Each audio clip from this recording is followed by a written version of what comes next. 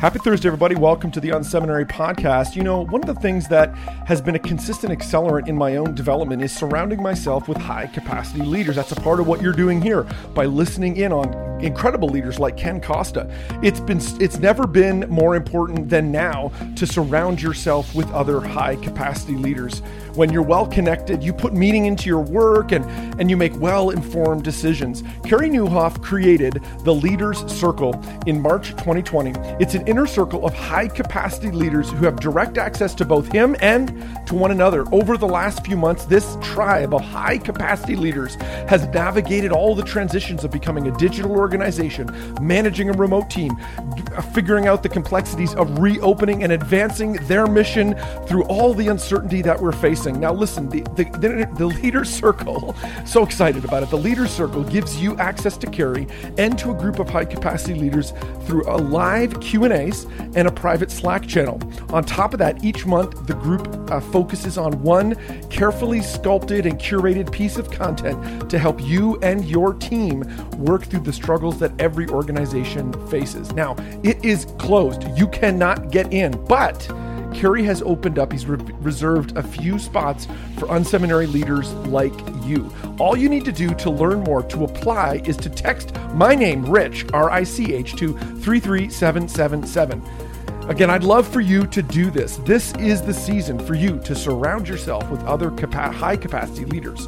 And all you need to do is text Rich, my name, to 33777. All right, let's jump in with today's conversation with another high-capacity leader, Ken Costa.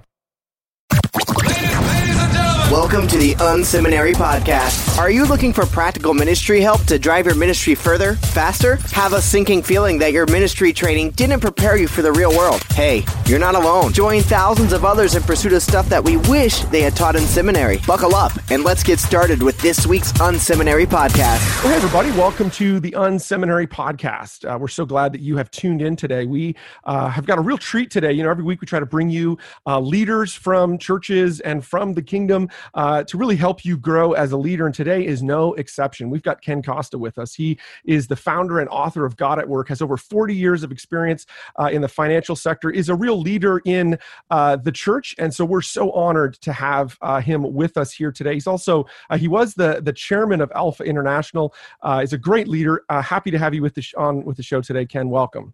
Thank you. Well, it's a great privilege to be able to speak to you virtually, as we all have to do these days, sitting in lockdown in London. Yes. It's a ghost town, but who knows what's going to happen in the next few weeks. Yeah, it seems like here in Canada, we're just in the very early stages of trying to open up and trying to figure all those things out. It's been quite the season, for all of us, that's for sure. Why don't we start by just you kind of telling us a little bit about your background? Tell us a little bit, like the Ken Costa story. Tell us a little bit about that. Well, I was born in South Africa. Came to study in England, Cambridge University. Studied law. Had a sort of came from a fairly nominal Catholic background, and faith sort of came alive while I was at university, together with my good friend Nicky Gumbel, who founded the Alpha course, and we then continued to come down to London. I then went into financial advising, became an investment banker for the last 40 years, and was a part of the church and growing of the church, and chaired Alpha for 16 years.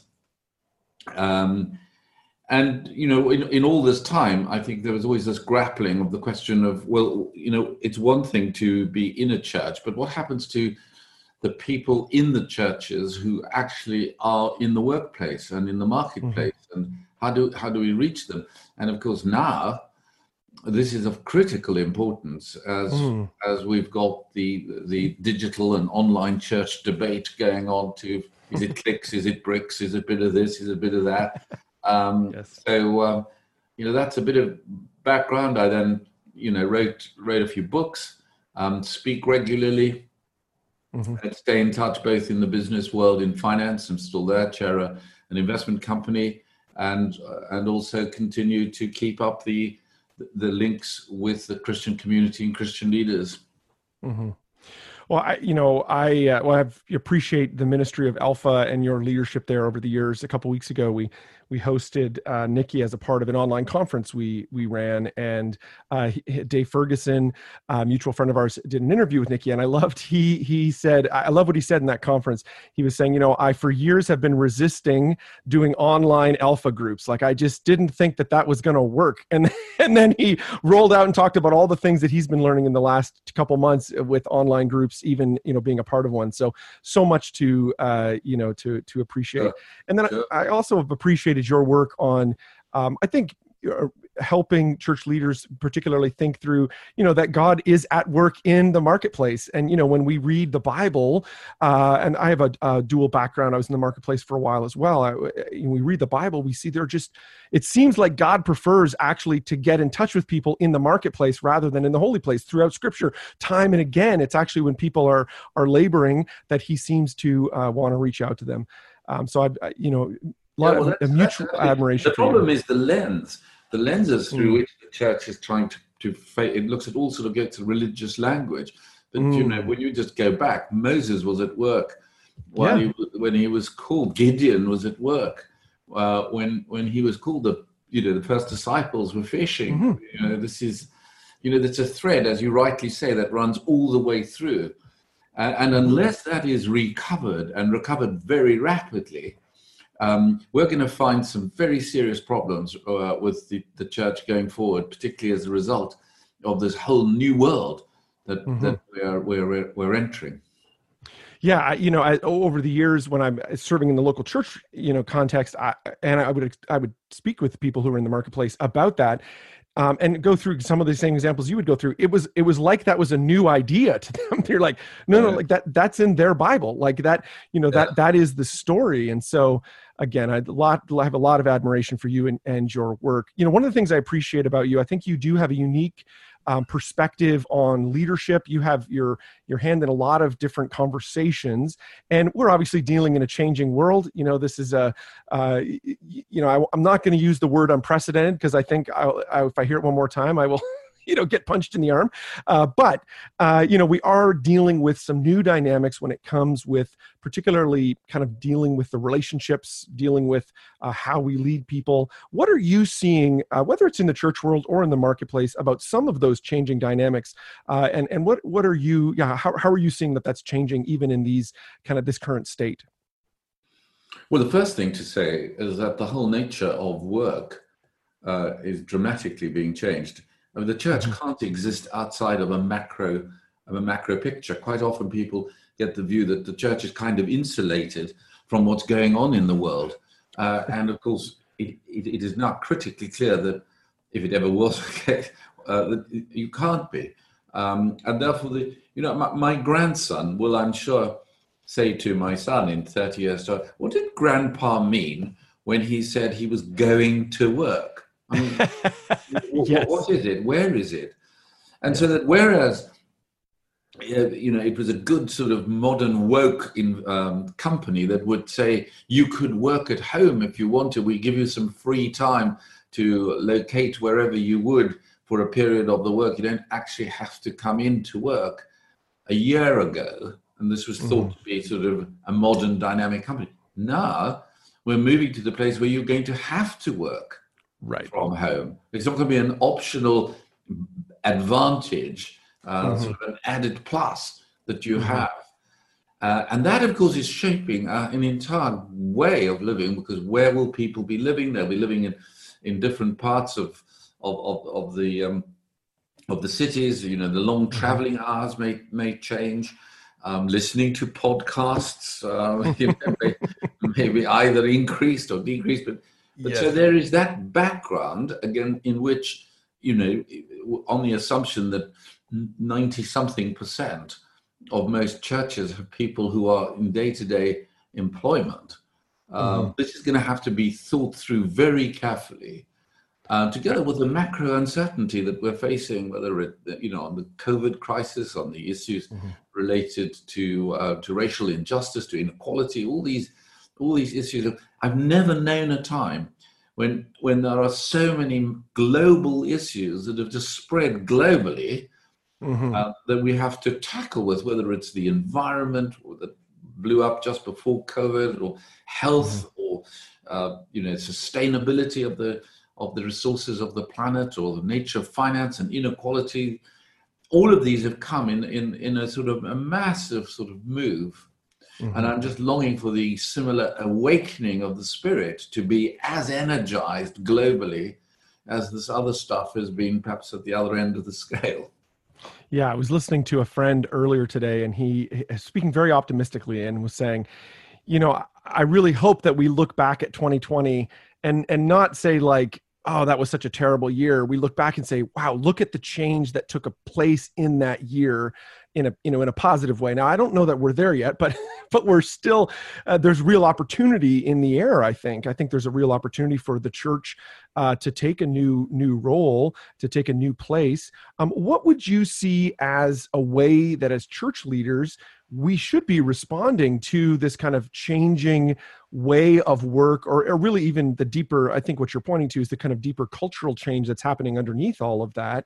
How should we be thinking different? What would you be thinking? How would you push us to be thinking differently in these days? Well, I would take the sons of Issachar, who both understood the times analysis, which I think is very important, but also knew what action to take.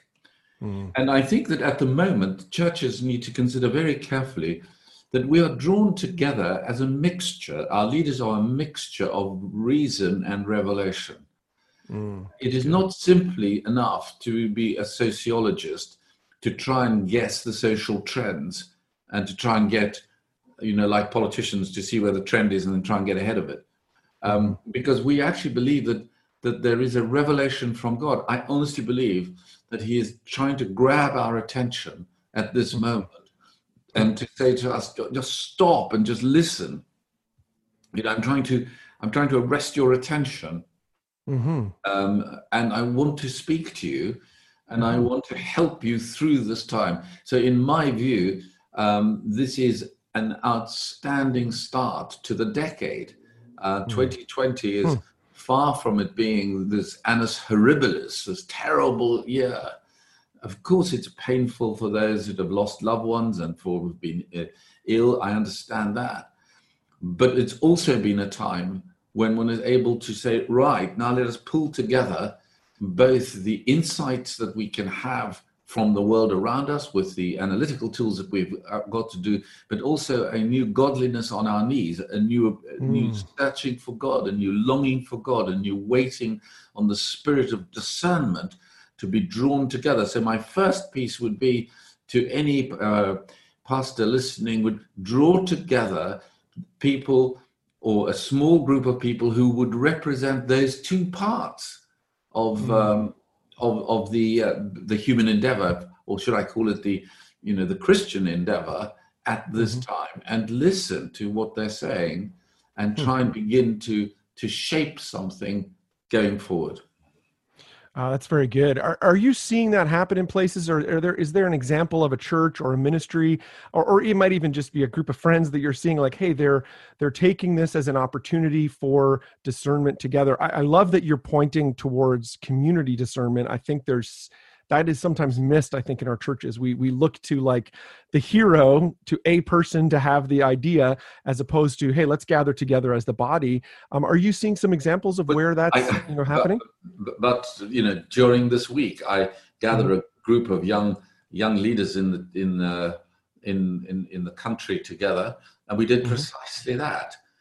We had someone come and do an analysis for us on the trends that they thought they saw the churches would be doing coming out of it, and at the same time stressed the need to be able to provide a theological framework, but also a kind of spiritual formation to dealing with this extraordinary uncertainty that we're facing. This is an uncertain time, and decisions have to be made in the knowledge that we do not have enough facts to make the decision. Now, at the moment, we're utterly overwhelmed by every fact you could possibly want to have for the present. Yes. And we're completely overwhelmed by the uncertainty of any fact relating to the future. So that's a good insight. we can't read those trends right, because the prism that you use through which to see them is bound to be refracting your personal position, your interests, your community, and not necessarily the trends that are there. So I think what wants to be, and that's the advantage of having it in a community discernment, a time of assessment, and also, of course, that involves the community that you're in. Mm-hmm. Yeah, I love that. The idea too of not relying on our own lens, on the way we look at things, I think is an important piece of this puzzle. It seems like there was a season early on, particularly around COVID, where it felt like, okay, there's like some agreement on what's happening, but then something shifted and it became, and I don't know whether this is happening in the UK, but in our, here in Canada, and we obviously a lot of our news is dominated from the States, and it does feel like, oh, wow, this somehow became a political thing, and as opposed to like what's actually happening in our communities, which can make it, I think, increasingly difficult for church leaders to make decisions, because they're trying not to look like a political leader. They're just trying to respond to their community and what's happening, in their world. So if a group, so I love that practical advice. Hey, gather a group of leaders together, from a kind of various perspectives, various disciplines, for a listening experience. Could you drive in a little bit more on the discernment piece? How does one practice discernment in leadership? How do we do that? Well, it's a gift of the Spirit. So you have to recognize that there are natural giftings that people have to both assess information, trends, which belong together, and separate out those that do not belong, in order to find what the key questions are that need to be asked. Because that is by far the most important thing. Is if you get the questions right, you might be able to answer some of the consequences. That would be the first piece. That is a gift of the Spirit of God to enable us to use all the skills and giftings that we have got. I think secondly, the actual discernment is a process. We are so used to sort of, well, let's Google it. Let's find a search engine that's going to give us an answer to something. We want instantaneous now. We want an instantaneous now, and certain things lend themselves to that, but discernment doesn't. And therefore, the problem about it is discernment is in itself a reflection in submission to God. It is trying to recognize His voice, His guidance, the scriptures that lead us. He's promised to walk. At the end of the day, we walk by faith and not by knowledge.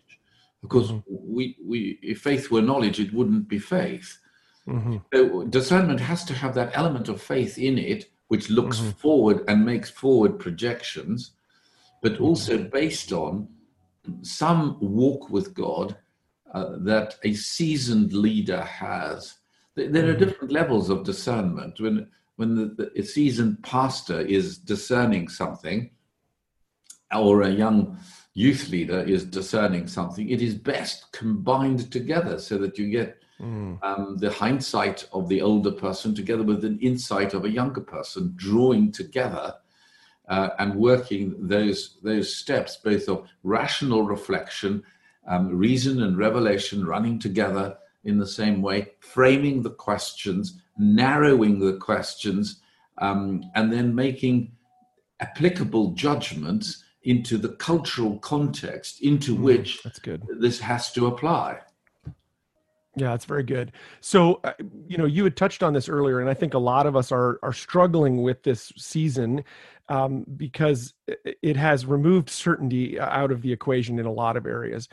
We're going to come through a discernment process I love that idea of insight and hindsight and bringing those together. But then we're going to actually make some decisions. We're going to point in a direction, or whether it's our church or a ministry we're a part of. What advice would you give to us as we step towards that direction? How should we go about kind of walking in where we believe God's leading us next? How should we be thinking about that in this season when there is so much uncertainty? Will be absolutely careful of trying to lay down the next 3-year plan for your church. Yes. Be very, very cautious about rushing back to the old days in where one was able to prepare these programs. What I think, because we don't know the shape, when all the chickens that have gone out of the coop have come into the delicious grounds and eaten wonderful worms and lovely lettuce and things in the garden, when you want to bring them back in and give them husks of corn, maybe they won't want to come back. And maybe what brings them back is something very different.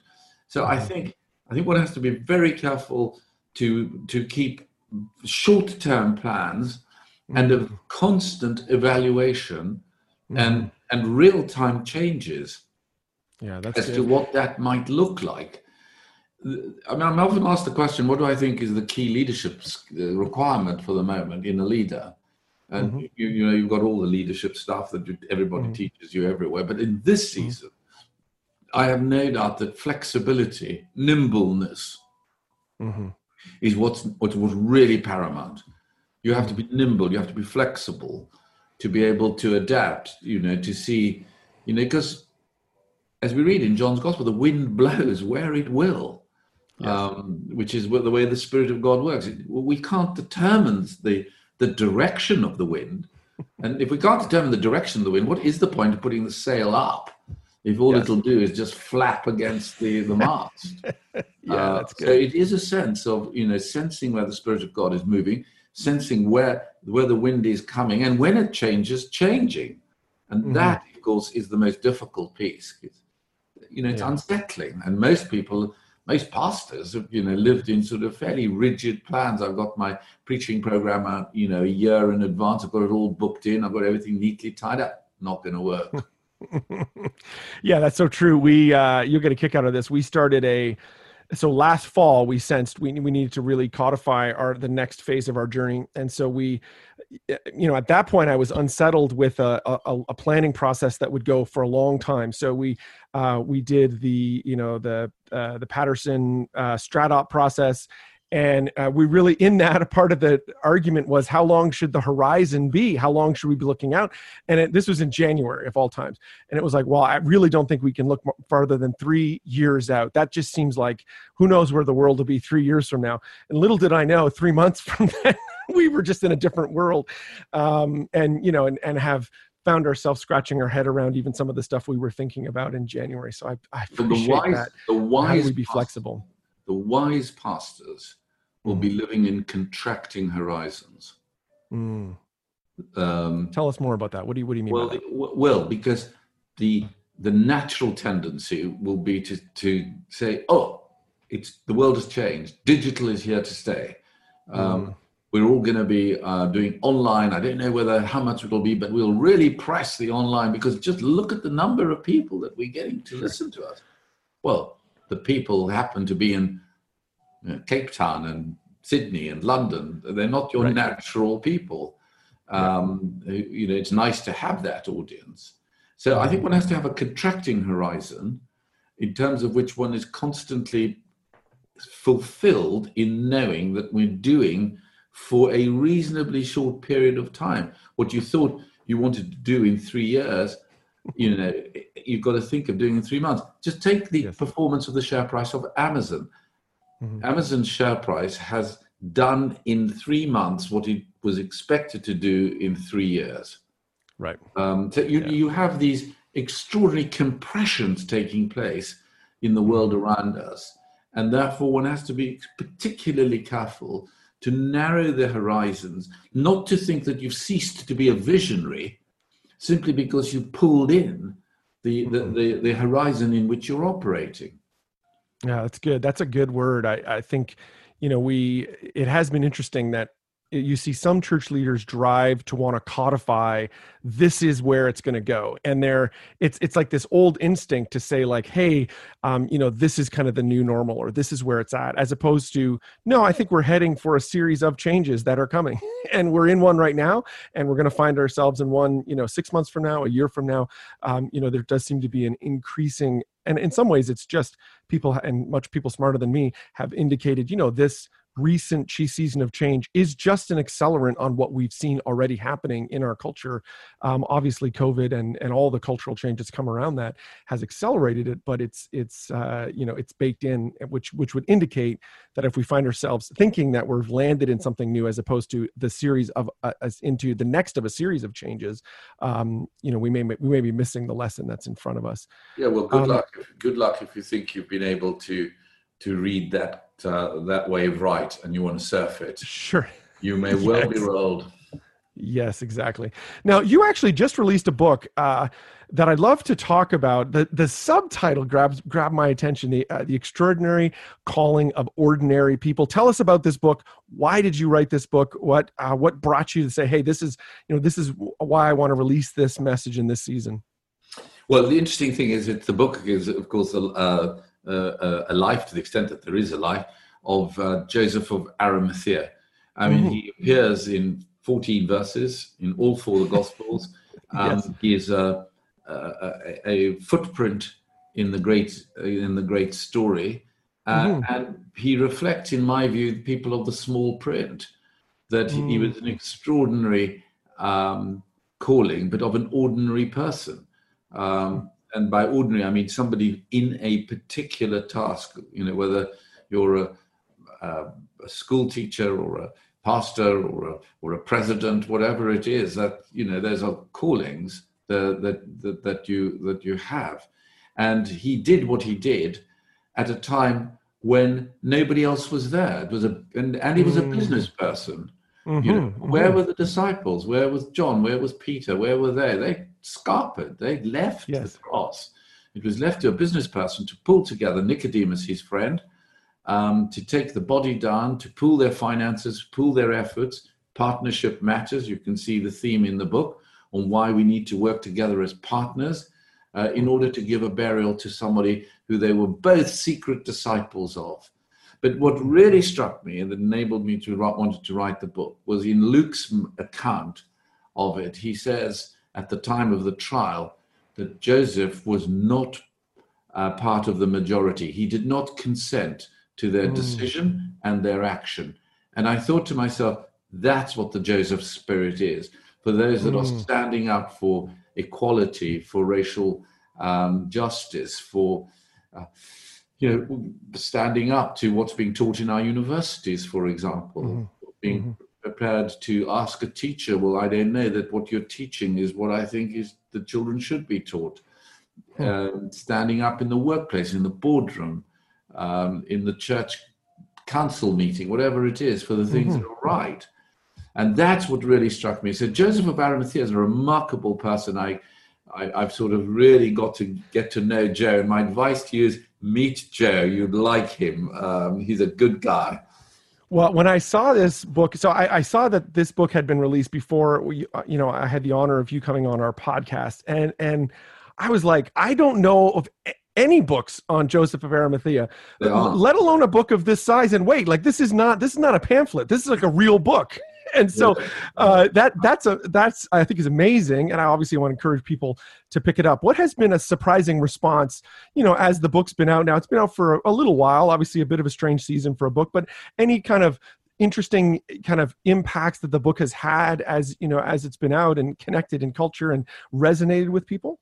Well, I think the interesting thing is that people have resonated with the fact that he was a highly practical, ordinary business person, that used the positions, both his influence and his affluence, and used it well. And he was not one of the religious type. He wasn't a big dog. He didn't have a great number of people on YouTube and followers on Insta. Sure. But he was moved to do what he knew was just and what was right to do. I think people were struck by that. And the other was that he was a secret disciple. As so many of us are, we don't really come out until something happens. And then we say, he realized that this innocent man was going to be crucified. And that was a galvanizing moment. I also think that, people see the cross as being that moment where which transforms our lives. And above everything else, this is what really struck. Is faith is doing the right thing, even when you don't know how the story is going to end. Joseph did not know what was going to happen on Sunday. And there is a silent Saturday in the life of every leader that I know, a time when it looks as if all is abandoned. There's a silence in heaven. Prayers don't seem to be getting through. And in this COVID period, the strangest thing is that pastors and Christians and leaders all over the world are sensing the same kind of gridlock, kind of silence, a kind of, a dome of a shield that won't be penetrated. And I suspect that there's a silent Saturday upon us that, between the hectic activities of the crucifixion on the Friday and the celebration on the Sunday. And that is what is happening now to many people, and to any of your pastors that are listening to it. You're not alone in going through this silent Saturday time. But Silent Saturday gives way to the celebration of Easter. But Joseph did not know that any more than we do not know how we will come out of COVID. Anyway, you didn't want a message, but no, that's a good word. And like what strikes me about this book is, and confirm this for me, maybe I'm not looking at this right, but what strikes me about this book, I think this could be a great book for pastors to give as a gift, maybe to some leaders. It could be a great study. It could be a great thing to gather some folks together and say, hey, let's look at this character. Like you say, it's 17 verses. Let's pull out what we can. And I think it's highly applicable to like you say, ordinary people in our churches. And we all know that the church goes forward on ordinary people who are choosing to follow God and to look what's in front of them and say, I'm going to be faithful with what God's given me today. And so it strikes me as this could be either a great group study, could be a great resource maybe to give as a gift, that kind of thing. Are those the kinds of ways you could see this book being used? Sure. And not only at Easter, it's a story all the way through. But here is this man, a footnote in history. 2,000 years later, we're still talking about him. Yeah, absolutely. If people want to pick up a copy of this, I'm assuming they can get it at Amazon. Where else can they pick up a copy of this? Any bookshops that are open. But yes, you can either get the audio or the book from Amazon. That'd be a good place to get it, or from your wherever you order your books from. Yes, if that still happens, that's great. Well, I really appreciate that, Ken. I appreciate you being on today and your wisdom and leadership, and thank you so much. If people want to track with you to kind of catch up with you, where should we send them? Where online can we point them towards to kind of catch up with Ken? KenCosta.com. Great. And be delighted to carry on the conversations with people. But thank you, and thank you for the privilege of being able to talk across the continent. An amazing gift that we have of broadband. Yeah. Thank you so much, Ken. Appreciate you being on the show. Thank you. Thank you for tuning in to this week's unSeminary podcast. Don't be shy. We'd love to connect. Check out unSeminary Inbox. You can sign up at unSeminary.com, and we'll send you helpful training resources every week. Plus, you'll gain immediate access to our exclusive members area with tons of resources you can use. Connect with Rich on Twitter at Rich Birch or through email, rich@unseminary.com. Don't forget to check out the show notes for this episode at unseminary.com. It includes links to what we talked about today and more. Leave a comment. We'd love to hear from you. Did you enjoy today's episode? Drop by iTunes and leave a review. Thanks again for tuning in to this week's unSeminary podcast. Join us next week when we'll learn more stuff we wish they taught in seminary.